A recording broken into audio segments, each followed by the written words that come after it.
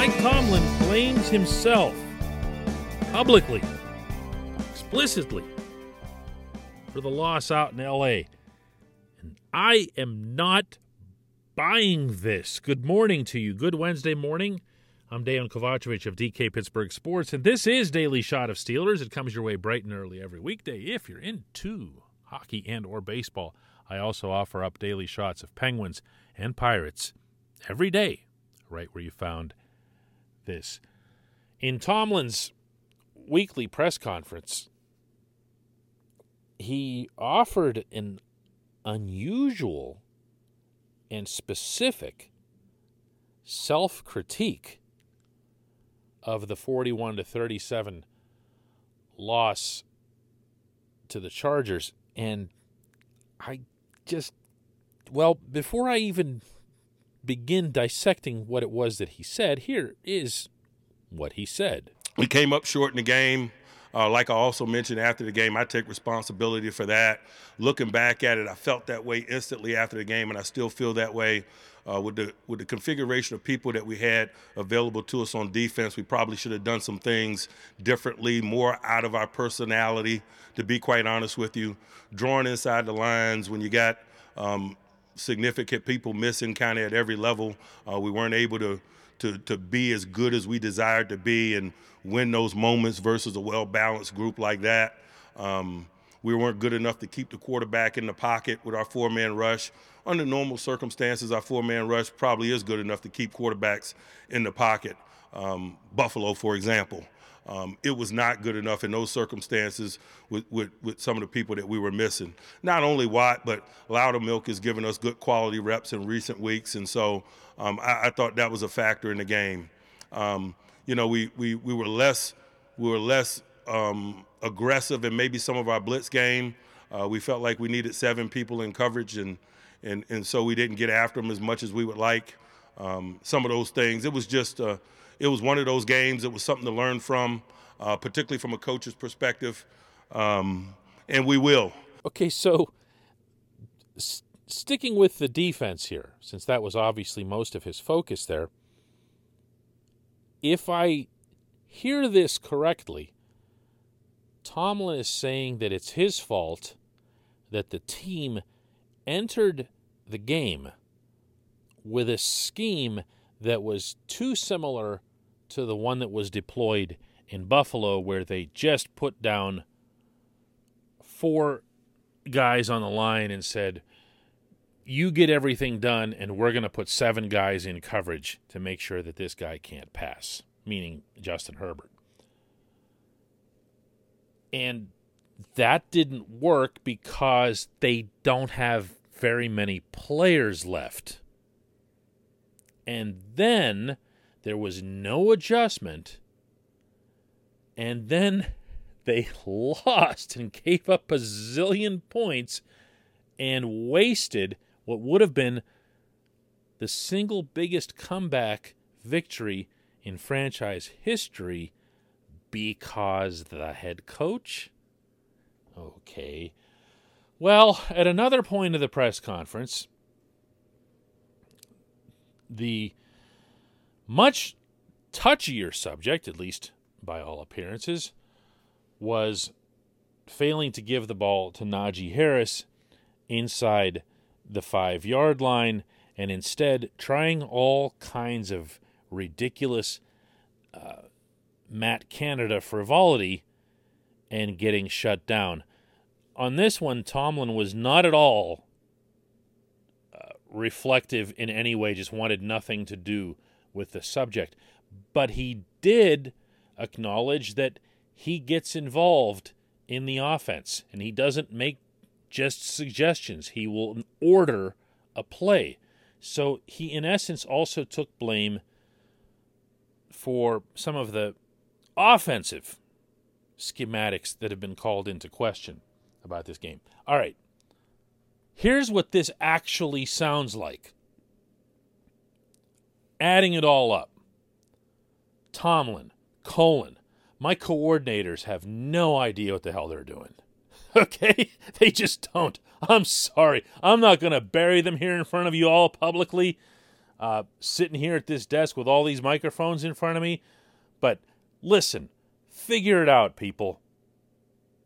Somebody's coming up with these schematics over the course of the week. Somebody's coming up with a master plan. And yes, I, as the head coach, I have not just the authority, but the responsibility to shoot it down if it's dumb.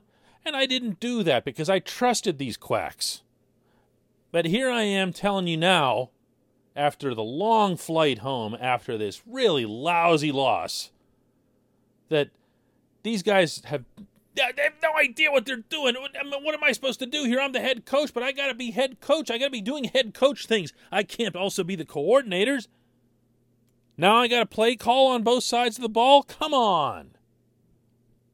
That's what I heard from Tomlin there. This portion of Daily Shot of Steelers is brought to you by Point Park University. Choose from nearly 100 career-focused programs leading to bachelor's, master's, and doctoral degrees at Point Park. Choose when and how you prefer to do that studying, whether it's at Point Park's gorgeous downtown Pittsburgh campus, whether it's online, maybe a flexible hybrid format would work best. Find out more about all of this at pointpark.edu. Understand, please, I am not absolving Tomlin of this. I have no doubt that he's speaking the truth when he takes ultimate responsibility for it. He is the head coach. As I said, he is the final check and balance on all of this. But it's also a lot easier to check and balance a plan that isn't stupid. The Butler plan, and I've been moaning about this all season long, that's been based on what worked against the Bills, was never going to apply across the board, least of all when you're missing football players, when you're missing significant football players. The reason it worked against Josh Allen is that you had T.J. Watt out on the field. You still had Tyson Alualu. You still had your secondary. To go into Los Angeles and be missing all these players, TJ, Minka, Hayden, and say, you know what, that Buffalo thing, that worked really well. Let's do that again. That's a difficult thing to overcome at midstream. It's difficult to dial up blitzes out of nowhere when you have even most of your secondary not knowing what they're doing, put into new positions. And then you're going to say, what, at halftime? Hey, you who's never run a cornerback blitz in his life, we need you to run a cornerback blitz, even though you didn't practice it all week long. Do you see what I'm getting at now? The coordinator puts together the plan, the mindset, and their plan and their mindset was this idiotic thing. So what's Tomlin going to do? He's going to sit at his chair and say, you know, man, Butler really screwed this up. I'm not letting him do anything anymore. He can't. He can't. What he can say is, my bad, won't let it happen again. Oh, and by the way, I'm also very active in play calling, and they are not suggestions. This would be the day to say both of those things. Offense is different. Tomlin is principally a defensive coach. He's never going to be anywhere near as comfortable getting involved there.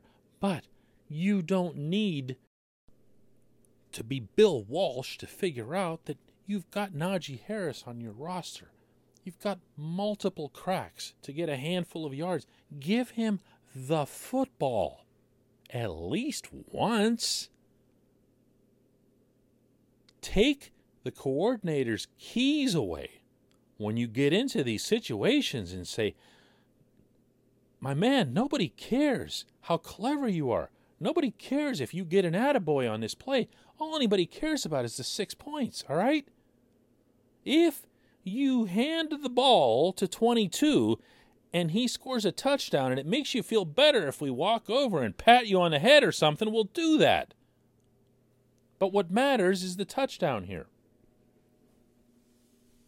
That I could be overreading all of this, but and for the third time now, I'm not absolving Tomlin. I'm just trying to understand and possibly even explain what it was that he was really getting at yesterday. When we come back, just one question.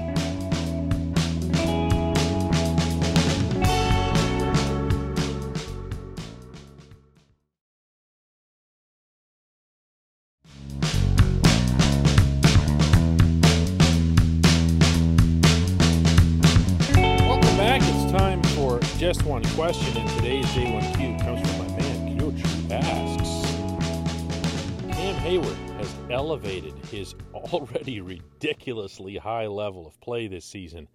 Will he become a Hall of Famer, or will he lack the stats compared to some other defensive linemen?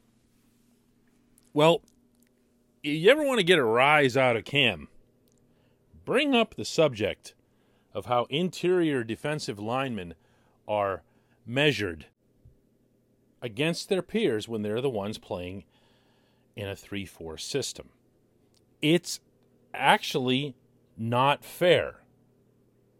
In the more conventional, more common 4-3 alignment, the interior defensive tackles are expected to have greater pressure on the quarterback to get to the backfield more often. If you want to think of a good example of that in recent history, it's the Bengals when they had Geno Atkins and Carlos Dunlap coming at you from the middle. Those guys were putting up monster numbers because other things were happening on the outside, on the fringes, and they were the ones that, had to go and wreak havoc from within. The numbers, again, were expected. They're not really in a 3-4. Cam is making them happen this year with almost no support. And I'm not even being mean when I say that. Watch the film of Chris Wormley and Isaiah Buggs and some of these other guys getting steamrollered up front. Teams are finding a way to key on Cam, a double, even triple him. They even tripled him at times in L.A. Once on a double, he spun through and still ended up getting Herbert. He is having, as you put it, an extraordinary season, including to the bar he'd already set for himself. He has risen above at age 32 and after a decade in the league, and that is some seriously rare air. Any athlete, any sport, to be doing it at this stage the way he is and having it be the best work, the pinnacle of his career from an individual standpoint, it's almost hard to believe, except that he's Cam. He is as driven as anyone I've covered, both on and off the field. And part of his drive, and I'm not going to speak out of turn when I share this with you, is, he sees a Hall of Fame candidacy in his future. It's not what motivates him on a day-to-day basis. It's not what he feels will end up defining his tenure with the Steelers. He knows that's going to be related to wins and losses. But he does think about it. He is aware of it. And because he's put that goal, because he's put that way up there on the top shelf for himself to reach, by simple logic, he's also saying he feels like he should perform at that level on a regular basis. And maybe because he is later in his career, he has found yet another notch. Because he's not going to be playing forever. And as you correctly point out, he's not going to have numbers. He's not going to have a case that'll be easy for anyone to make to get him into Canton. What would be the best way for him to get noticed? Well, yeah, win. Win. Because no matter what he does the rest of the way, and we've seen this already in some analyses, he's not going to get Defensive Player of the Year. He might not get Defensive Player of the Year on his own team. I think he will, but he might not. So you're going to have a hard time him getting individual acknowledgments unless the Steelers proceed through the playoffs and more people watch them and more people pay attention to what he does, and he gets the opportunity to have bigger stages and to have the kind of impact that he's been having on games with the whole country watching. Do I think he's there? I mean, that's tough. That's tough. I can't bring myself to say anything negative about Cam Hayward. I'll say that I feel he has an opportunity. There, how's that for my diplomatic answer?